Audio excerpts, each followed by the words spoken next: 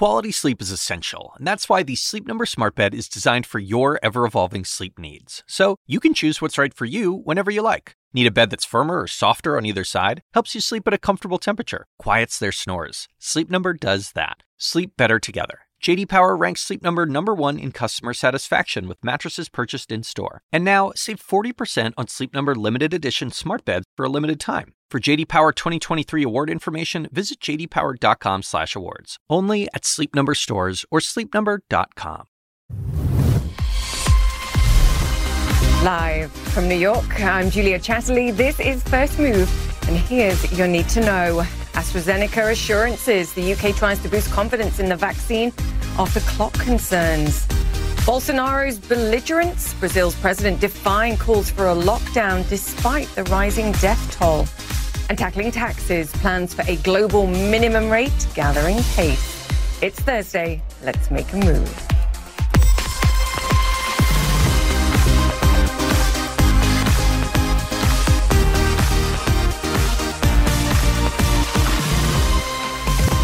Welcome once again to First Move. Great to have you with us this Thursday, another day where we measure how far we've come in the battle against COVID and how far we still need to go. Some 700 million vaccines have now been administered worldwide, almost 25% of that happening in the United States, where more than a third of the population have had at least one dose. In the EU, meanwhile, more than 80 million doses have been given after a start that the World Health Organization called unacceptably slow.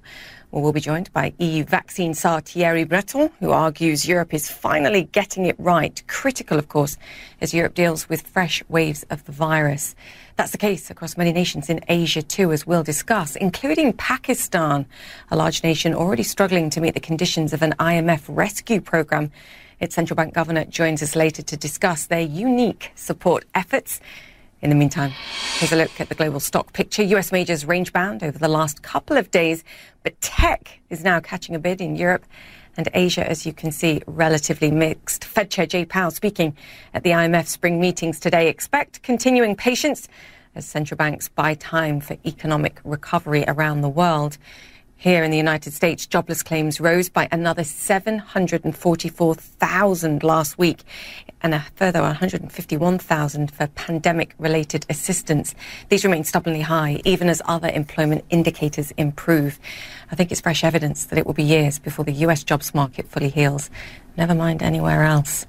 Let's get to the drivers now. The UK government moving to reassure Britons on the vaccine's safety after another setback for AstraZeneca.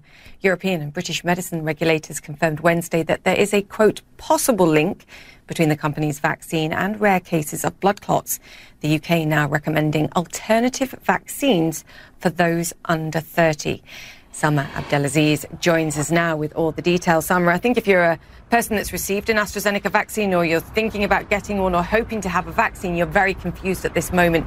Explain and help us understand what we need to know. It is a bit of back and forth, isn't it, Julia? Right now, what we know is that these very rare cases of blood clotting will be listed as a side effect of the Oxford University and AstraZeneca vaccine. But yesterday, you had dual press conferences, one held by EU officials and one held here in London by UK health officials. They both seem to agree that the benefits of this vaccine still outweigh the risks. Both sides said that there's no specific risk categories, but they took different approaches. On the EU side, they said there's no recommendations in terms of groups that should take or shouldn't take the vaccine. Here in Britain, of course, UK health officials now saying adults under the age of 30 should be given a different vaccine. And although the guidance has changed, health officials here say this shows the system works, that the authorities, the procedures that are behind these vaccines were able to detect these very rare cases, and that's a good thing. But Health Secretary Matt Hancock out today reassuring the public that this will not delay the vaccine rollout. Take a listen. We have seen this incredible level of uptake of the vaccine in this country. And what we've learned in the last 24 hours is that the rollout of the vaccine is working. We've seen that the safety system is working because the regulators can spot even this extremely rare event, 4 in a million, and take necessary action to ensure that the rollout is as safe as it possibly can be. Now, what both sides, what all experts seem to agree on, is that more scientific work needs to be done, Julia, to understand this link between the vaccine and these very rare cases of blood clotting. But this is going to be really difficult to study. These are very, very rare cases. Out of over 20 million people that got the vaccine, only 79 exhibited these cases. And while experts and scientists try to dig into this, you still have these concerns around vaccine hesitancy, around who takes the vaccine. Yesterday in that press conference, there was this moment where they were saying, well, how did you come up with the age 30? What if I'm 31? What if I'm 32? What if my grandparents had a history of blood clotting? So you can see all the questions that arise here, Julia, at a very critical time. Yeah, you make so many great points there, Salma, and I think the other thing we have to understand is the sheer size of the numbers here of blood clots versus the numbers of people that are getting the vaccine. And to your exact point, there was a great graphic that the UK regulators put forth to show why they decided to choose that cutoff. This is in terms of numbers for every 100,000 people in the population, and you can see on that line for the 20 and the 20 to 29-year-olds, that's the only point where, when you're trying to prevent admissions to intensive care units due to COVID, the probability there of a blood clot is higher than the prevention of visiting a hospital. At every other level, it improves the admission to hospital numbers versus the blood clot risk. And that's why they made the decision. So I think even providing this information is vitally important. Salma? It's going to be a mission, I think, as far as regaining confidence, but people will try. Salma Abdelaziz, thank you for that. Absolutely. For more on vaccines and AstraZeneca's Stay With First Move, we speak to the European Union's vaccine czar later this hour. In Asia, South Korea sees its biggest daily jump in COVID-19 cases this year for the second day in a row. 700 new cases reported today. It's just one of many countries in the region struggling to keep the virus under control, as Blake Essig reports. In a part of the world which was first to bear the brunt of COVID-19, pandemic fatigue, virus variants, and vaccine rollouts seemingly moving at a snail's pace are three factors that Dr. Jerome Kim, the head of the UN organization promoting vaccination and its development, says will likely continue to cause problems across Asia Pacific. If you can't control the pandemic and you don't have access to vaccine, you're going to be in the situation we were in the spring of 2020. Hospitals being full, with people being denied admission and people dying at home. It's a grim reality that many countries in the region could face in the days and weeks to come. The Philippines, Bangladesh, Pakistan, most of Japan, and South Korea are all seeing their daily case counts moving in the wrong direction. As for India, well over 100,000 new infections have been reported daily. Last few weeks, the situation is becoming from bad to worse, and there's serious cause for concern. In the Philippines, the president's spokesperson said the spread of more infectious coronavirus variants came as a surprise. More than 24 million people in and around Manila have been living under lockdown for more than a week as cases continue to surge. Infections have been on the rise almost daily since mid-February. The result, many hospitals are overwhelmed and non-essential workers fear for what an extended lockdown might mean. It will be more difficult when we don't have jobs because we don't have the money to feed our family. While case counts are on the rise in several countries throughout Asia Pacific, vaccines are not as readily available as in countries like the UK and US. Dr. Kim explains why. I think countries were a little late to enter the queue for vaccine purchases. I mean, to some extent, in Korea and Japan, it was because there weren't as many cases, and they wanted perhaps to know that the vaccines were working or which vaccines were safe. Japan has fully vaccinated about 0.2% of its population. The Philippines and South Korea, even less than that. In India, the vaccine factory of the world, is still at less than 1%. But it's not all bad news across the Asia-Pacific region. In Hong Kong, Taiwan, Singapore, and Vietnam, the new average daily case count has remained extremely low. Of keeping their countries. And in New Zealand and Australia, the count is low enough that they will resume operating a quarantine-free travel corridor between the two countries later this month. Blake Essig, CNN, Tokyo. Brazil's President Jair Bolsonaro is playing down an alarming new surge of coronavirus cases, rejecting lockdowns and saying, in his words, quote, "We're not going to cry over spilt milk." This week, Brazil had its deadliest day of the pandemic so far, over 4,000 deaths in 24 hours. We are not going to accept this policy of staying at home, of closing everything down. This virus will not go. This virus, like others, is here to stay and will remain for a lifetime. It is practically impossible to eradicate it. What are we going to do until then? Shasta Darlington joins us now. Shasta, but you can do more. In the spilt milk, in this case, 336,000 lives lost. What are the people there making of his response? And just talk us through what you're seeing. Well, Julia, it's obviously a dire situation. As you were mentioning, we just got through the deadliest month since the pandemic began here in Brazil. That was March. And yet since then, the numbers have continued to rise. Tuesday saw the deadliest day in terms of the number of deaths in a 24-hour period. For the first time, more than 4,000 people died in a single day. And expectations are that, unfortunately, it's going to get worse before it gets better. There's a dangerous, more contagious variant that's spreading quickly. In 18 out of 26 states here in Brazil, the health systems are nearing collapse, with more than 90% of beds in intensive care units occupied. The respected Fiocruz Foundation, one of the main biomedical institutes here, says that Brazil would need at least 2 weeks of a nationwide lockdown to begin to slow the spread of the virus. But as you mentioned, and as we heard him say, the president, Jair Bolsonaro, is adamantly opposed to that and thinks basically that it would hurt the economy more than the virus is affecting the population. So this is a situation that is going to play out very slowly and very painfully, Julia. And I read that Brazil had also confirmed its first case of the variant that was first identified in South Africa as well, in addition to the P1 virus there as well. What about vaccines, Shasta? What progress on vaccine supplies? That's a great question. It's been a really rough rollout with a lot of delays. On the one hand, Brazil has slowly set up to produce 2 vaccines here, so that's great news. The CoronaVac, which was developed by Chinese scientists, and AstraZeneca.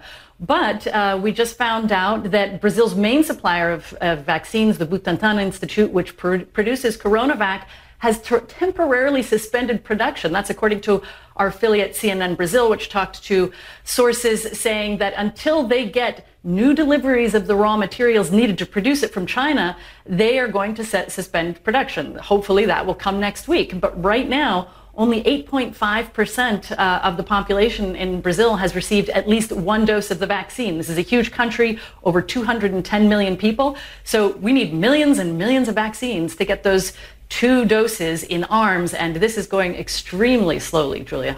Yeah, more speed required. Shasta, stay safe. And thank you for that update there, Shasta Darlington.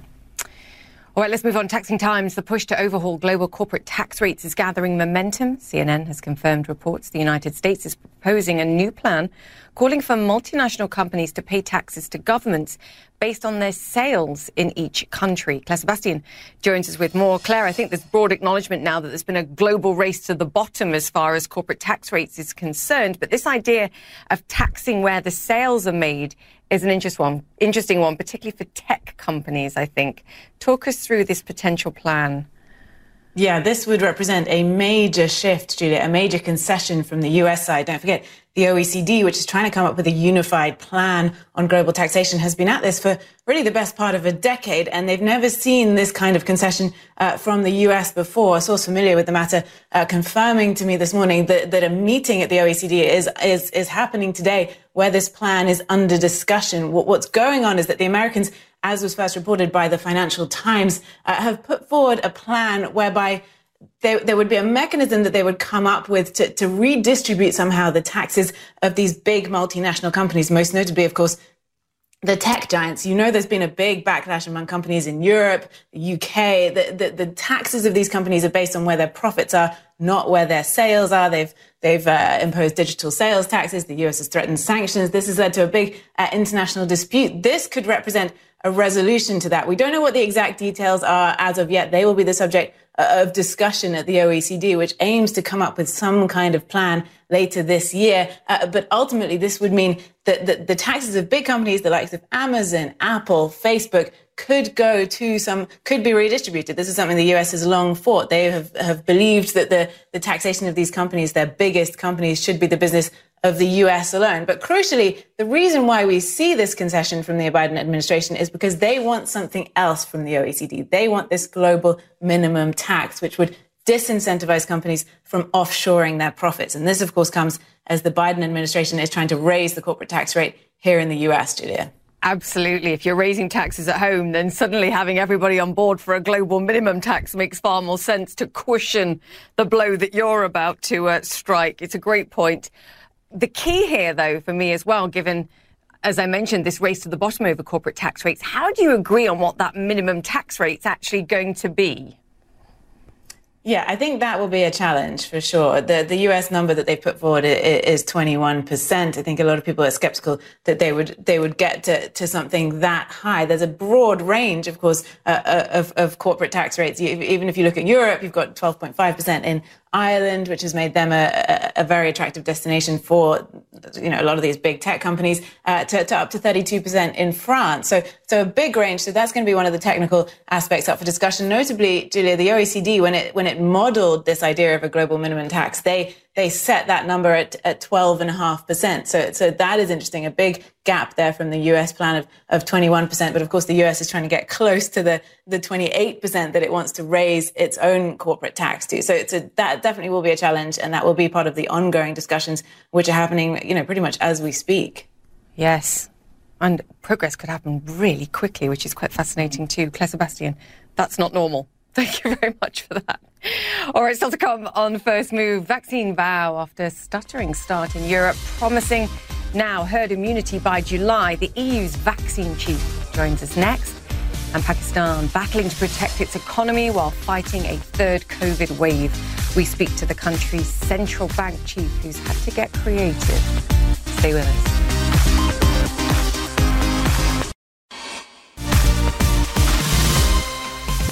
Welcome back to First Move. US tech picking up some momentum pre-market as we await Fed Chair Jerome Powell's appearance at the IMF spring meetings today. Growth stocks like Tesla and Baidu that have underperformed in recent sessions look set for a bounce too. Uber also higher in the session. Reports say the company's desperately trying to lure back drivers as car service demand bounces back. In the meantime, Chinese social media and gaming giant Tencent falling in Hong Kong trade. Its biggest shareholder selling almost $15 billion worth of stock, one of the biggest global block trades ever. OK, the European Union's vaccine chief says the EU could achieve herd immunity by mid-July. He says vaccine manufacturing capacity across the Union will grow to over 3 billion doses a year by the end of 2021. It's a big push to speed things up after criticism from the World Health Organization that said the EU's vaccine rollout had been unacceptably slow. Quote. Joining us now is Thierry Breton. He's European Commissioner for the Internal Market and EU Vaccine Chief. Commissioner, fantastic to have you on the show once again. I think by your own admission, it was probably a rocky start, but herd immunity by mid-July would be phenomenal. Is it really possible? No, you're right, Julia. It will be a very, very good news for all of us, believe me, and we are working extremely hard here to make this happen. Yes, it is possible, it is feasible, and I strongly believe that we will achieve it. Because when I see again what we have now ready to go, we increase drastically the production in EU. We have now 53 factories working 7 days a week, 24/24. And yes, I could tell you today that we will deliver the number of doses which will be necessary to achieve 70% of the adult population being vaccinated by mid-July. In other words, it will be now in the hands of member states to make sure that in every single country of the EU, the vaccination campaign will accelerate. Are they prepared for it, Commissioner? Because to your point, having the supplies is not the same as getting them in people's arms. You're absolutely right, and that's now we have now two, let's say, phases ahead of us. now that the production is going on. Of course, organizing the vaccination campaign all over the continent, that's a huge task. This is in the hand of the member states. It's not in the hand of the Commission, but I am in direct contact with every single member state. I am confident they're doing the right things, but it is huge, that's right. And then, of course, like everywhere, including in the US, we need to convince our fellow citizens that the solution is to accept to be vaccinated, because this is how we will get through this pandemic. Part of the challenge there is the concerns about AstraZeneca's vaccine. You wrote a blog talking about Europe's response, and you placed the blame squarely on supplies from AstraZeneca, saying you were given less than 25% of what was initially promised. Then came the sporadic response to safety concerns. Commissioner, what is your feeling today, and what do you want people to understand about AstraZeneca and about AstraZeneca's vaccine? No, it's absolutely true that I would like to tell you that we had a difficult start in Q1, mainly because AstraZeneca delivered only 25% of what was planned, and it's true that we had to cope with this. But the good news, if I may say so, is that we are the continent today with the largest number or variety of different vaccines. We have now 4 vaccines to be approved by our health authority agency, and soon 5 vaccines. And of course, our factories are working in order to make sure that the delivery will be on time. So we will be able to cope with this situation. But it's true that in Q1, we had difficulties definitely with AstraZeneca. So now they reduced drastically their forecast for us in Q2. So we are confident that we'll be able to deliver what is achievable. It is true also that you have, let's say, discussion in certain member states on the vaccines. But yesterday, our health authorities in Europe reassured that it was a good vaccine, and that the benefits was really much, much better than some problems we may have here or there. So it will be in the hand of the doctors to decide at which category you could inoculate. But we strongly believe that it will be part, of course, of our strategy. Thank you.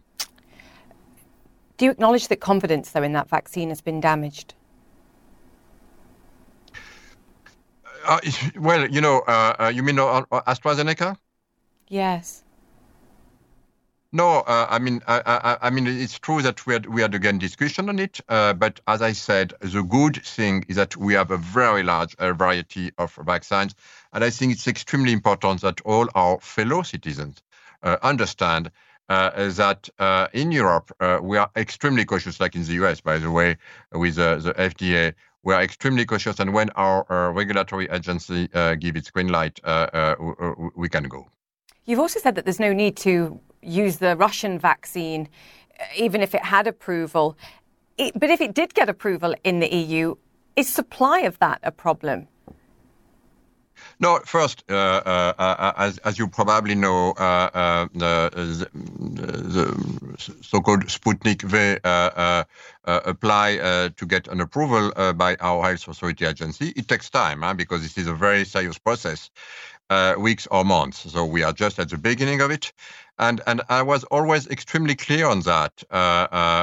We have respect for all scientists on the planet working on this subject, because at the end of the day, this is a subject which is considering everybody on the planet. But for us today, the key is definitely to have the doses. Our fellow citizens believed maybe at the beginning that you order and you get the following day the vaccine. No, it doesn't happen like this. You need at least 10 to 12 months to transform a factory, to adapt it to a new vaccine. So when it will be approved, you will need another maybe 10 months. And of course, it will be too late for this pandemic. Where we have to focus again our efforts is to make sure that everything we have in the pipeline, if I may say so, will be delivered on time. And this will happen within the next 4 to 5 months. Yeah, we keep our fingers crossed on that. Let's talk about vaccine passports. The hope was that that programme, or the green certificates, would be up and running by mid-June. Are we still on track for that? And can summer be saved in Europe? That's the big question. Oh, yes, very much so. As you know, this is something in our democratic systems that has to be approved by our co-legislators, especially the Parliament. But we are confident that this will be approved very soon to make sure that everything will be on track by mid-June. In other words, of course, at that time, we will be close, hopefully, to the herd immunity we were talking about a few minutes ago.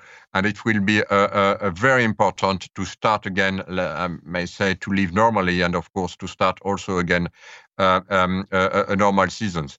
But again, it's important also to understand that we will need to continue, even if we are able and we will be able to reach this herd immunity, to be careful, to be cautious. And the green certificate will give an indication that you have been immune and you are not a danger for others, which is extremely important to reopen, let's say, our way to live together.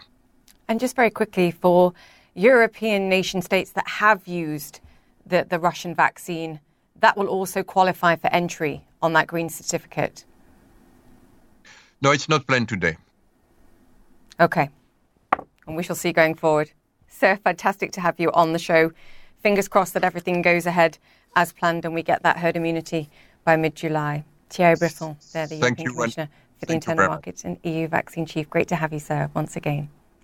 All right, after the break, Pakistan walks a narrow path to recovery with pandemic stimulus on the one side, spending limits from the government on the other.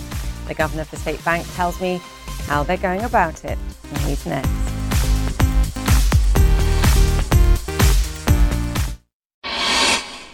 Welcome back to First Move. The S&P 500 inching further into record territory. The Nasdaq high, too, as continued U.S. economic optimism outweighs concerns about frighteningly high COVID rates still in many parts of the globe.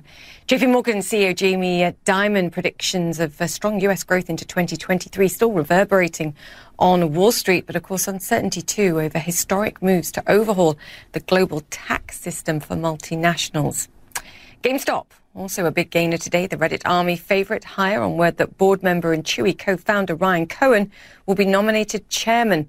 Cohen's push to revamp GameStop was a catalyst for the company's parabolic moves earlier this year.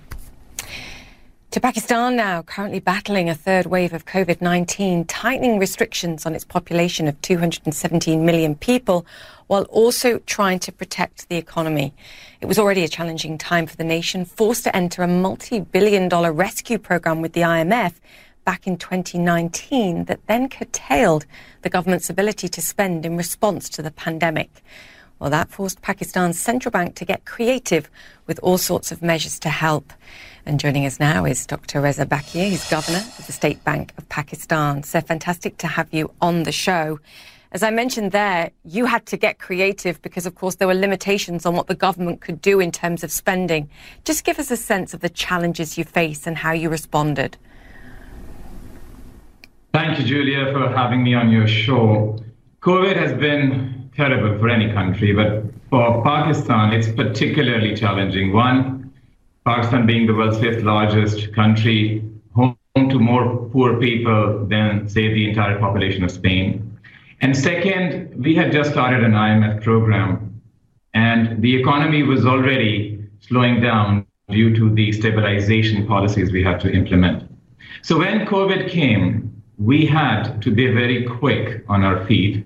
And I would tell you, on the public health dimension, the government gave a quick response. And currently, even right now, as we are in the midst of the third wave, Pakistan has about 18 cases per million. That still compares favorably to about 187 cases per million in the US. So first was the public health dimension. On the central bank side, we had to be aggressive, Julia. We had to be flexible, and we had to be targeted. Aggressive in that, in total, we gave support of about 5% of GDP to the businesses that needed it. Flexible in that we had to revise our policies in response to feedback that we got from the business community. And targeted in that you could only get these facilities if you satisfied certain conditions. So for instance, our concessional facility for employment, Companies could only get that cheap financing if they committed to not lay off workers for 6 months. Another targeted facility was purely for financing of import of ventilators and construction of health facilities to fight COVID. And lastly, a targeted facility for cheap financing for purchase of machinery. You could only get that if you showed a letter of credit demonstrating that the money was going to be used to purchase machinery. So for the central bank, it was aggressive, it was flexible, and it was targeted. I mean, to your point as well about the direct support for the first time for businesses saying, look, you have to keep on your workers, otherwise you don't get access to these cheap loans. And you and I have discussed off air that you believe you saved around 1.5 million jobs at a time when every job counts, quite frankly. What you've also seen is a near halving of interest rates since the pandemic began. A lot of people looking at the situation now and the rise in inflation as many nations are facing and saying, are you at some point going to have to raise interest rates, which of course is the last thing you want to be doing given the challenges in the economy. Governor, can you get around raising rates if inflation indeed becomes a problem? Because I'm sure there are many in your nation that want assurances on that, if you can give it. Julia, currently our estimate is that of the roughly 3 percentage point rise in inflation over the past 3 months, about half of that is due to factors that are not in control of monetary policy. This is increase in electricity prices, and because of the increase in food prices, primarily commodities. Interest rates cannot control either of these two factors. Right. Central banks that have credibility have to look through temporary increases in inflation.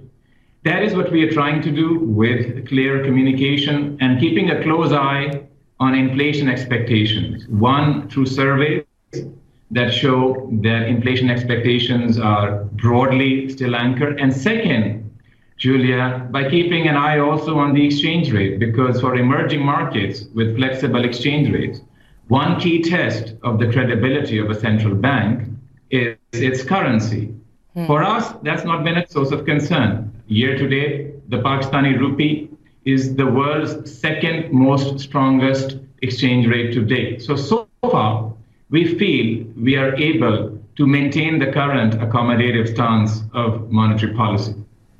Yeah, and it's an ongoing battle as well, to your point, the fact that you've managed to maintain market access. I know you recently issued a 30-year debt as well, some Eurobonds as well. So it's that balance between adhering to an IMF program but trying to support your economy and maintain market confidence. One of the ways that I know you personally feel very passionately about is trying to capture some of the benefits of digitization for the proportion of your population, and it's a significant one, that remain unbanked as part of a broader, healthier recovery. Talk to me about RAST and what that's achieving. I believe in Urdu it means direct way. I like the name.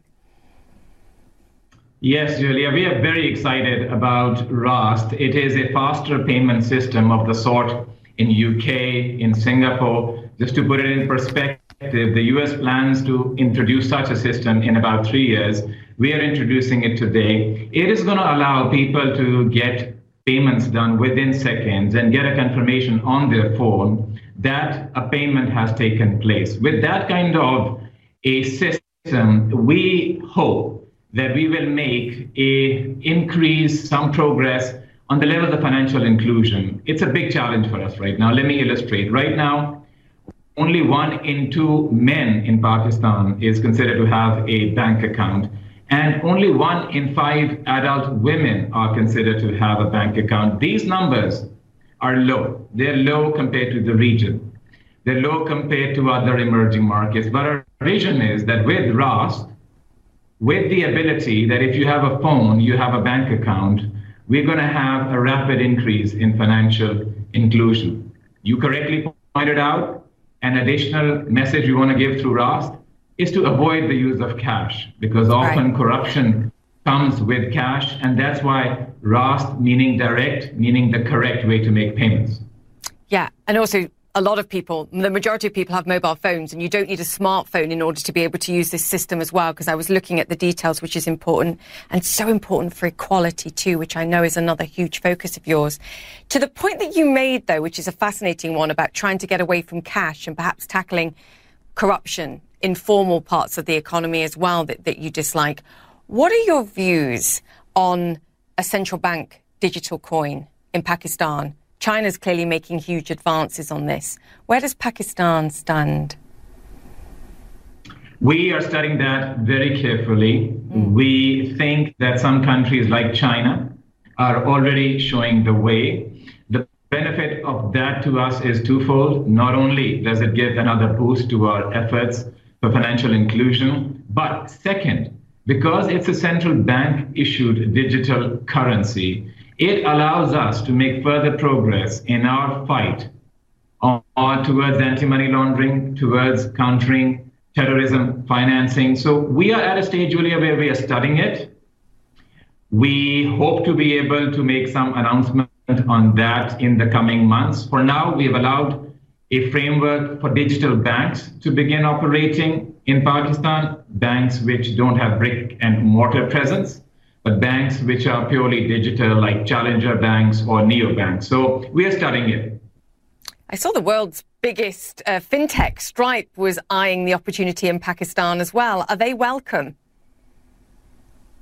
Stripe is very welcome. Other such big international payment providers are very welcome. Pakistan is a market home to the 5th largest concentration of people. It's a market where people are generally tech savvy, and it's a market that's waiting to burst as far as digitization is concerned. Julia, during COVID, we did one thing, which is to eliminate fees on interbank transfers. And the impact of that was phenomenal. For the quarter that ended in December, we had growth of about 150 to 200% compared to a year ago on mobile banking transactions.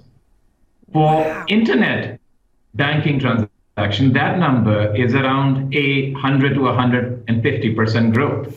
So it is a market, 225 million people, approximately, a very young market and a very tech-savvy market that is very, very fertile for such digital innovation. So we are very open and we embrace any global mobile payment operator that wants to come to Pakistan. Yeah, you're redefining the role of a central bank, I think, and we wish you well and your people well. So great to chat to you, the governor of the central bank there, the State Bank of Pakistan. We'll speak soon, please. All right, after the break, more on AstraZeneca's vaccine, how a series of missteps have tarnished its reputation. Next. Welcome back to First Move. Hailed as the vaccine that would save the world from coronavirus, AstraZeneca's vaccine has certainly been hit by a series of missteps. Anna Stewart is in London with a look. It felt a little like an Academy Award acceptance speech. I just want to say that it's been really a great pleasure and a privilege. AstraZeneca, with its Oxford partner, developed one of the first COVID-19 vaccines deemed safe and effective by regulators around the world. It's cheaper than the vaccine developed by Pfizer-BioNTech, and it can be stored safely at higher temperatures. Yet in many ways, this vaccine has been a drag on AstraZeneca's reputation. First, there were questions on its trial data. Unusually, the initial phase 3 results suggested a half dose of the vaccine, followed by a full dose weeks apart, was more effective in preventing disease than 2 full doses. Days later, the company admitted the half dose had been administered by error and was later dropped from the trial altogether. I didn't believe this half dose, full dose story. It didn't ring right to me. Subsequent papers from Oxford AstraZeneca group have shown the gap that was making the difference and not the half dose, which everybody was getting, the Oxford group was getting very excited about. There were also questions about whether the vaccine should be used for older age groups. French President Emmanuel Macron described the vaccine as quasi-ineffective in a press briefing. But hours later... It's a real pleasure to be here and to announce the third positive opinion for the authorization of the AstraZeneca COVID-19 vaccine. Europe's medicines regulator, the EMA, approved its use. However, some damage was done to public trust. More skepticism of that particular vaccine has been fostered in the public, which could make it more difficult for European countries to ramp up vaccinations to the extent that they need to catch up with the UK. The race was on to see how quickly the vaccine could be made and delivered. In January, AstraZeneca announced that its supply to the EU would be lower than forecast, at least initially. It sparked anger amongst some EU leaders who claimed AstraZeneca was wrongly prioritising supplies to other countries and delaying fulfilment of EU contracts. That led the EU to implement strict vaccine export controls. Companies have to honour their contract to the European Union before they export to other regions in the world. More recently, there have been concerns over the vaccine's safety following reports of some people developing rare blood clots after at least one dose, leading some countries to restrict the vaccine, at least for now, to older groups only. A causal link is possible, according to new guidance from the EU and the UK's medicines regulators. Both said the benefits of taking the vaccine outweigh the risks, although in the UK, those under the age of 30 will be offered an alternative vaccine, given their risk from COVID is lower. There's the added factor that there are other vaccines on the market, which haven't had as many negative headlines to their name. Well, you have multiple companies producing very similar products, or trying to. Is this partly, at least, just a case of winners and losers? The game of branding is always relative. You're always compared to the other alternatives in the market. And that means, unfortunately, that there will be those perceived to be better and those perceived to be weaker, winners and losers. Currently, AstraZeneca appears to be on a losing streak. Anna Stewart, CNN, London. All right, still to come, 2 years after the fire that brought down its famous spire, rare access to the restoration of the Notre Dame Cathedral. Stay with us.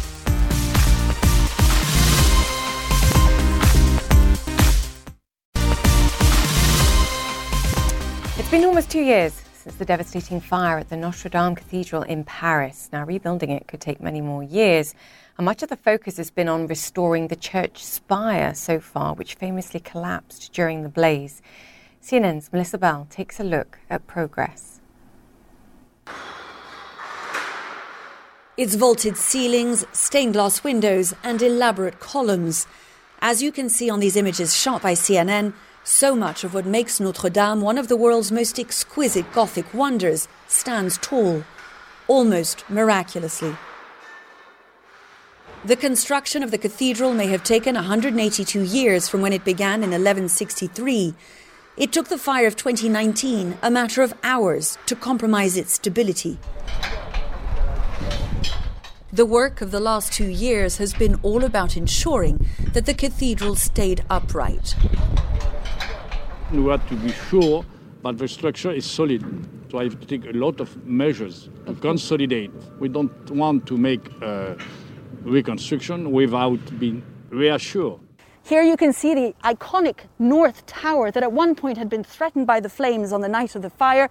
In the end, they were put out before it could collapse. But this was where the most devastating part of the fire took place. It was here that the famous Notre Dame spire once stood.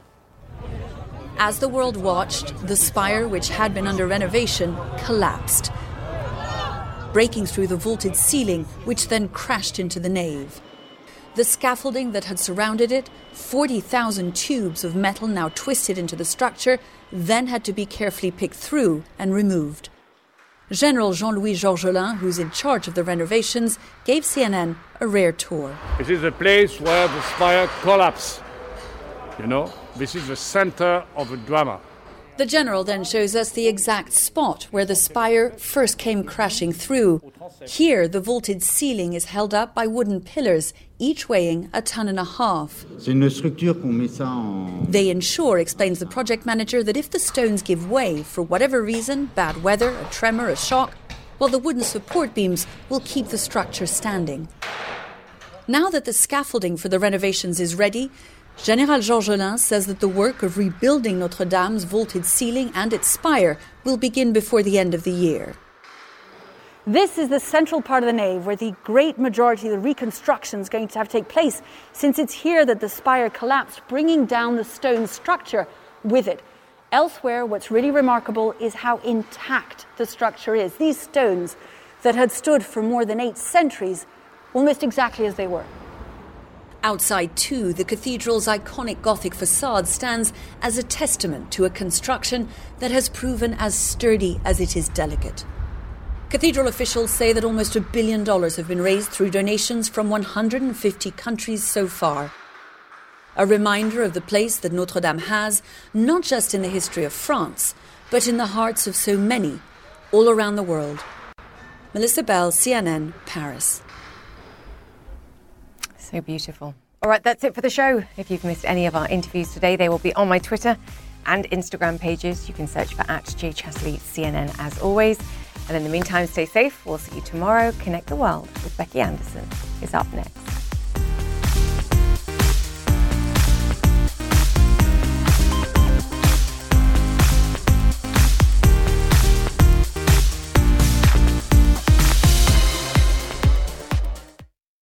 When you work next level. And when you play next level. And when it's time to sleep, Sleep Number smart beds are designed to embrace your uniqueness, providing you with high-quality sleep every night.